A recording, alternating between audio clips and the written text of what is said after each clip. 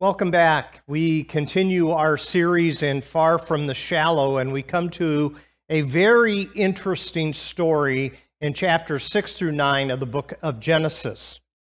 Sometimes the oldest tales have the deepest wisdom. Sometimes the oldest tales have the deepest wisdom. Most of us know the story of Noah, the ark, and the flood. It's one of the most famous, and I might say the most controversial passages in the entire Bible. The story, as you know, centers around a global cataclysm and a floating wooden zoo, and it has captured the imagination of people for many, many centuries. But until more modern times, Christians assumed that the story was trying to tell us that there was an actual worldwide event that happened in the relatively recent past, and it's a worldwide flood, and there's an argument as to if this is historical or not. Sometimes, through the discovery of modern science, as well as the exposition of the scriptures, what we can find is that sometimes we have to reevaluate some of our most beloved reading of the text. And that's the case, I think, today. The scientific and historical evidence is now clear that it is quite unlikely that there has ever been a global flood that covered the entire earth. Nor do modern animals and human beings descend from passengers on a single vessel. So, what is this text trying to teach us?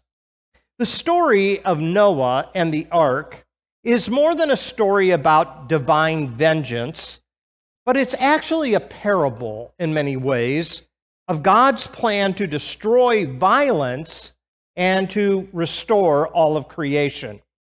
The Bible is a record of encounters that Almighty God and humans reflect their understanding of the world as it is.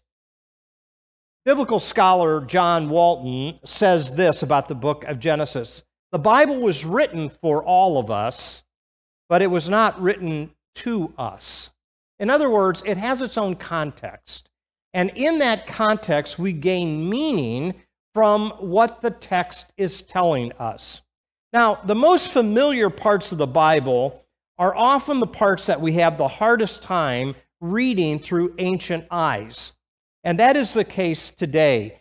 If there is any story in the entire Bible that has filled more coloring books, it is probably Noah and the ark. Because who doesn't like a boat with animals going up 2 by 2? Who doesn't like a rainbow at the end? It's very, very, heartwarming. But if you look at the text closely, it's not a children's story, not at all. It is presented to children in such a way that they kind of fall in love with the animals and the ark and the rainbow. But maybe that's not the best way to teach our children about this story. The flood story really is a horrific moment in Genesis that is showing us that the human experiment has failed. The human experiment has failed. And it seems as though God is suggesting that there is only one possible solution. So God, very early in the story, we're only at chapter 6 of Genesis, I'm telling you. So you start in creation in chapter 1 and 2, and by chapter 6, you're all ready to blow it up and start all over again. So why would a loving God and the master designer of the cosmos want to blow everything up? If he knew what was going to happen, why would he create in the first place? Maybe there's something else that's going on in the text. Because we all must deal with this story and the question that comes with it. And that is, what do you do with a genocidal God? What do you do with a God that is that willing to destroy everyone except one family and some animals? Well, this is one of those stories where leaving the modern world and entering into the ancient world is absolutely essential. So the flood, in many respects, represents the potential extinction of mankind. There's three things I want you to keep in mind. When you read the story of Noah and the ark, I want you to keep these three things in mind. Number one, the story of the flood seems to be rooted in history. The way it's told, it seems as though something happened. Now, many biblical scholars, relying upon geological findings, believe that at some point in history there was a great deluge in the southeastern Mesopotamian region along the Tigris and Euphrates rivers. And they believe this happened around 2900 BCE. And that then triggered many flood stories in many civilizations. Actually, if you did a Wikipedia search on a flood, a worldwide flood, or at least a great flood, you would find that stories arise out of Africa and the Middle East. Even Native Americans in our own homeland have a story of a flood. So it seems as though something happened, but remember the book of Genesis comes together quite late. And so if it has its final form after they come back from exile in Babylon, that means this story has been told verbally over many centuries. Actually, this story, by the time of King David, is probably already 2,000 years old. And it's been told over and over and over again. So, number one, there does seem to be something that happened in history. Number two, keep in mind that the story of Noah and the flood, though it is rooted in history, is also rooted in legends.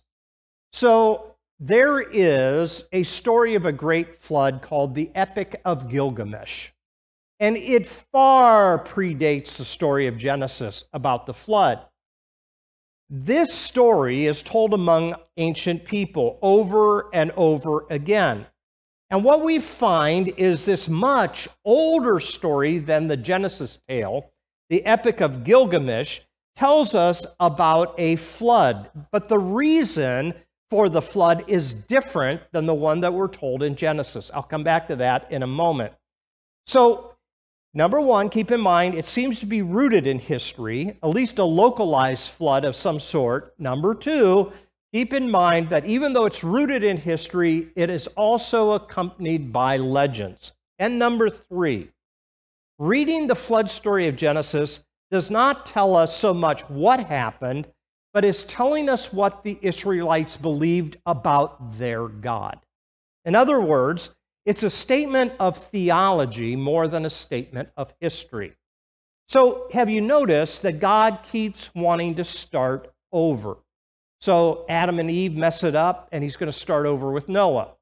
And then when we move ahead a couple of weeks from now into the story of Abraham, God's starting over again.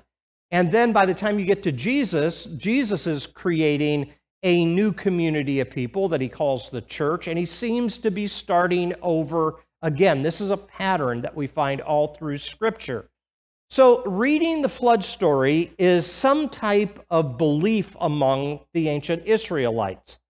Now, whenever you have to deal with theology, many times it's not laid out for us in black and white. We've got to do a little bit of investigation, and we've got to read between the lines a little bit. So the reason given in Genesis for the need to start over is human wickedness. But in the text, what we find is it's a specific kind of wickedness. And we're told in chapter 6, verse 11, "Now the earth was corrupt in God's sight and full of violence." The reason for the flood in the ancient Israel mind is that God is going to correct the problem of the multitude of violent acts that are going on in humanity. Now, what's interesting is the word that is used for violence here. Let me lay a little Hebrew on you. It is the word kamas. And it's a word that describes cold-hearted, cold-blooded, unscrupulous activity that's using power, that's using violence, using hatred as a way to get to an end. So according to this text, the violence of men is destroying the creation. And if you look closely at the text in chapter 6, verse 6, we're actually told about how God feels about this. So in verse 5 of chapter 6, it says, "The Lord saw how great the wickedness of the human race had become on the earth, and that every inclination of the thoughts of the human heart was only evil all the time." But it's a specific kind of evil. It's violence. Then it says in verse 6, "The Lord regretted that he made human beings on the earth, and his heart was deeply troubled." God is grieving. His heart is heavy because all of this is going on in the creation. Now, the only way you can understand this as a statement of theology is if you understand why in the Epic of Gilgamesh that God sent a flood on the face of the earth. So in the Epic of Gilgamesh, this god called Enlil sent a flood because he was irritated that human beings were too noisy and he couldn't get his sleep. Think about that for a moment. So you're going to destroy the human race because you didn't have a good night's sleep. Now, if we all did that, none of us would have kids, right? Because they disrupt our sleep all the time. No, in the biblical account, God is concerned about the unraveling of creation. The flood is perceived as a judgment from a God as a result of unchecked escalation of violence. So this is a contrast to the other stories that are being told during their day. You see, the flood in many ways is symbolic of what violence does. It unravels creation. It destroys living things. The flood represents all that went wrong when people use hamas, this Hebrew word, violence. So we might be asking the wrong question when we read this text. Instead of asking the question, why would God commit genocide? In other words, he's going to stop violence by violence. Maybe we should be asking the question, why is this a step forward? In the mind of the Israelites, now you must remember that they are thinking in their own day and age and in their own mindset and in their own culture. And so if they believe that the gods, plural, are easily angered, and if they had been told, and we're going to see that Abraham comes out of a region of Babylon when God calls him, and then next week we're going to see the Tower of Babel, that it seems as though where there is this pantheon of gods, they're easily angered and they're always out to hurt those that they created. Well, this is a great step forward theologically. The Israelites believed that God was not out to get them because of their sins of omission or their sins of commission, but rather God saw the potential of evil growing and growing and growing, and in their mind they believed that is the one and only reason that God has justification to start over again, to destroy the earth and start over again. So you see, it's a different kind of theology than the nations that are surrounding them. It's not a perfect theology at all. It's a beginning theology that will continue to progress over thousands of years until you get to the time of Jesus. And actually, Jesus tells us to love our enemies, not destroy them. So it's fascinating to me where the Bible starts off, how it reflects the ancient mindset, and then move forward. Now, you remember a couple of weeks ago when Corey was talking about Cain and Abel, he also mentioned in passing this guy by the name of Lamech. And in chapter 4, Lamech is a descendant of Cain, and what we find is he continues to perpetuate this violence. Now listen to what he says. Lamech has two wives, and he says to them, Adah and Zillah, "Listen to me, wives of Lamech, hear my words. I have killed a man for wounding me, a young man for injuring me. If Cain is avenged 7 times, then Lamech 77 times." In other words, he's escalating violence. 70 times 7? Do you remember that statement by Jesus? Here is a man that's doing 70 times violence, and Jesus is telling us to forgive 70 times 7 after he had been asked, "How many times must I forgive someone who has hurt me?" In other words, to continue the lineage of Lamech would lead to the obliteration of the human race. And so there is this ongoing problem, and the story of Noah is the story of how we escape obliteration. And the way to do it is by entering the ark of God.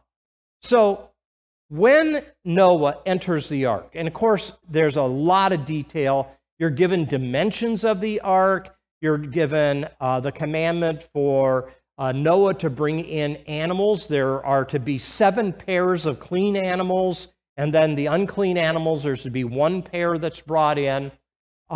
It's fascinating to me that in many ways, after the flood recedes, that God tells Noah the very same thing he told Adam: be fruitful, increase, and multiply.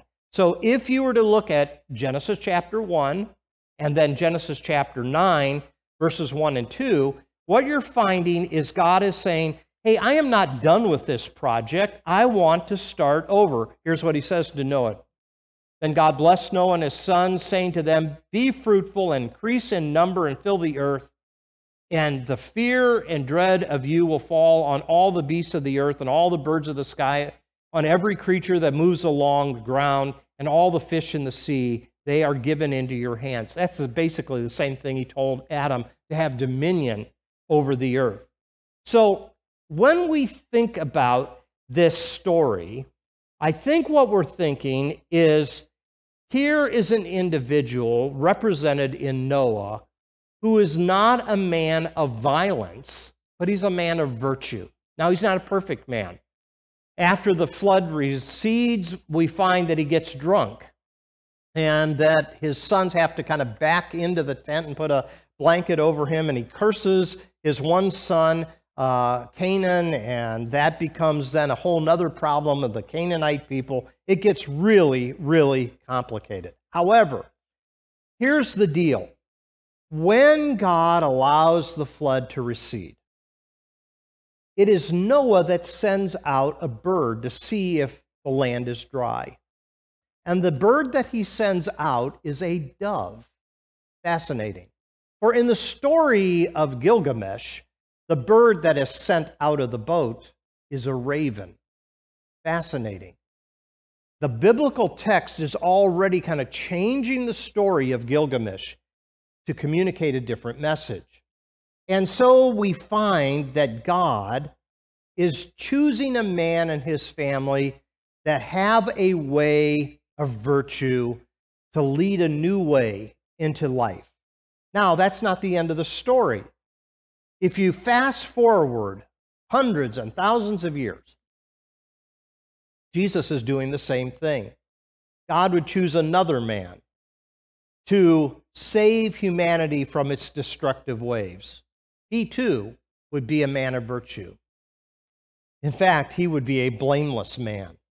And it's fascinating to me that the invitation Noah gives, it's an open invitation for people to listen to him, to come into the ark, and to find a new way of living.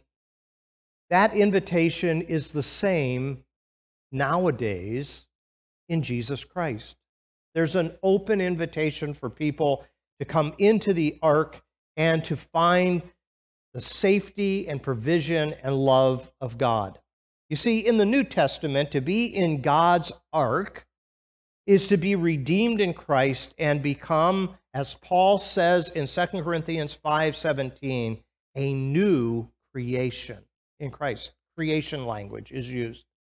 So at the end of the Noah story, it's interesting that a rainbow is set as a sign of the covenant.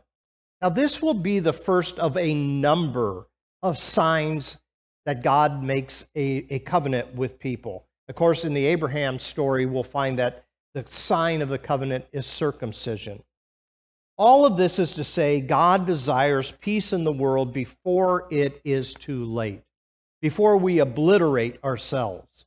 And I just love the end of the story of Noah, where he sends out a dove into a new world.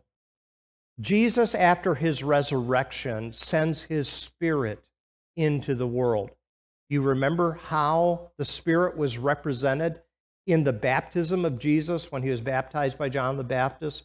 A dove comes down out of heaven and rests upon his shoulder and says, "This is my beloved Son." Oh, there's all kinds of parallels. It's fascinating. So, what are we to do in a world that is filled with violence? What are we to do as people who are trying to pursue a better way? Well, we might say that we need to join arms, and we need to move forward, not alone, but arm in arm with other people, into the ark that is provided by God, that is Jesus Christ, to show that there is a better way forward in this world. I'm going to close this message with a parable. I ran across this parable. There's a Jewish philosopher by the name of Gunther Anders, and it's a parable that he wrote that is using the Noah story as a picture of nuclear proliferation. In other words, we have the potential to eradicate ourselves. In other words, there are enough nuclear weapons to actually destroy all life on this planet. And so he wrote this parable. I want you to listen. It's in your liturgy. It says, "Soon a small crowd of curious people had gathered around him," that is Noah. They asked him questions. They asked if someone had died and who the dead person was. Noah replied to them that many had died, and then, to the great amusement of his listeners, said that they themselves were the dead of whom he spoke. When he was asked when this catastrophe had taken place, he replied to them, "Tomorrow." Profiting from their attention and confusion, Noah drew himself up to his full height and said these words, "The day after tomorrow, the flood will be something that will have been. And when the flood will have been, everything that is will never have existed. When the flood will have carried off everything that is, everything that will have been, it will be too late to remember, for there will no longer be anyone alive. And so there will be no longer any difference between the dead and those who mourn them.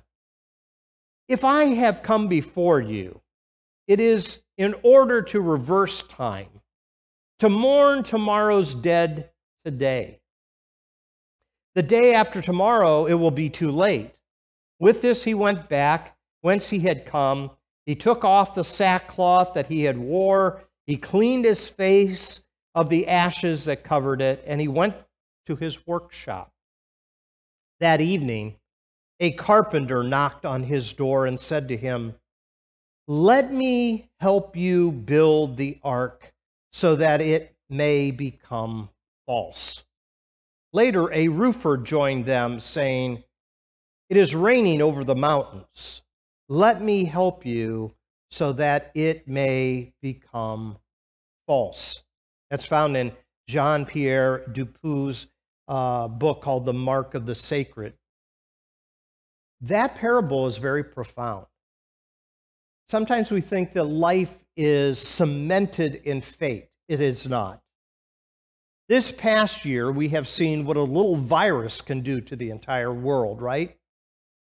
Can you imagine that as violence continues to grow and as we are on the edge of potentially nuclear fallout, can you imagine all of life that is so sacred in God's eyes that he keeps starting over and over again, that we have the chance, as the carpenter and the roofer said, to make that be false?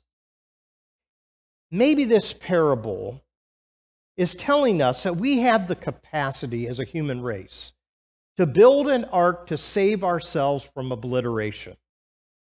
Actually, one has already been provided in Jesus Christ.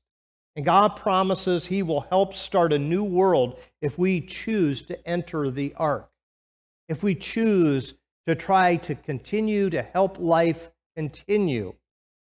So how do we enter? We do it maybe 2 by 2, just like the animals on the ark. Maybe the animals are symbolic of entering the ark that allows humanity to survive and the potential to thrive. Maybe we join other people and we walk in the ways of peace rather than in the ways of violence. Well, who is that open to? Well, if we use the animals as a symbol, maybe we could say the clean and the unclean. It's for everyone to come aboard. You know, Jesus tells us wherever 2 or 3 are gathered in his name, there he is in the midst of them. And that there's an interesting song that Corey told me about, and it's a song that's called 2 at a Time. And maybe the flood narrative marks a step forward in how God is understood. And that is a process that we must still continue with. Let me say that again. So this big, long narrative, chapter 6 through 9 of Genesis, maybe what it's trying to tell us in our day and age. Maybe we don't argue about things like, well, was the flood historical? Was the flood worldwide? Were the dinosaurs eradicated because they're too big to get on the ark? I mean, there's all kinds of questions out there. And maybe it doesn't get to the heart of the point. Maybe the flood narrative marks a step forward in how God is understood, that his heart is grieved when humans mistreat each other. And that is a process of theology that continues over the centuries until we come to this day. And we ask ourselves, how do we enter this ark of peace? And how do we bring other people along with us so that the world can be a better place? Let's listen to the song 2 at a Time.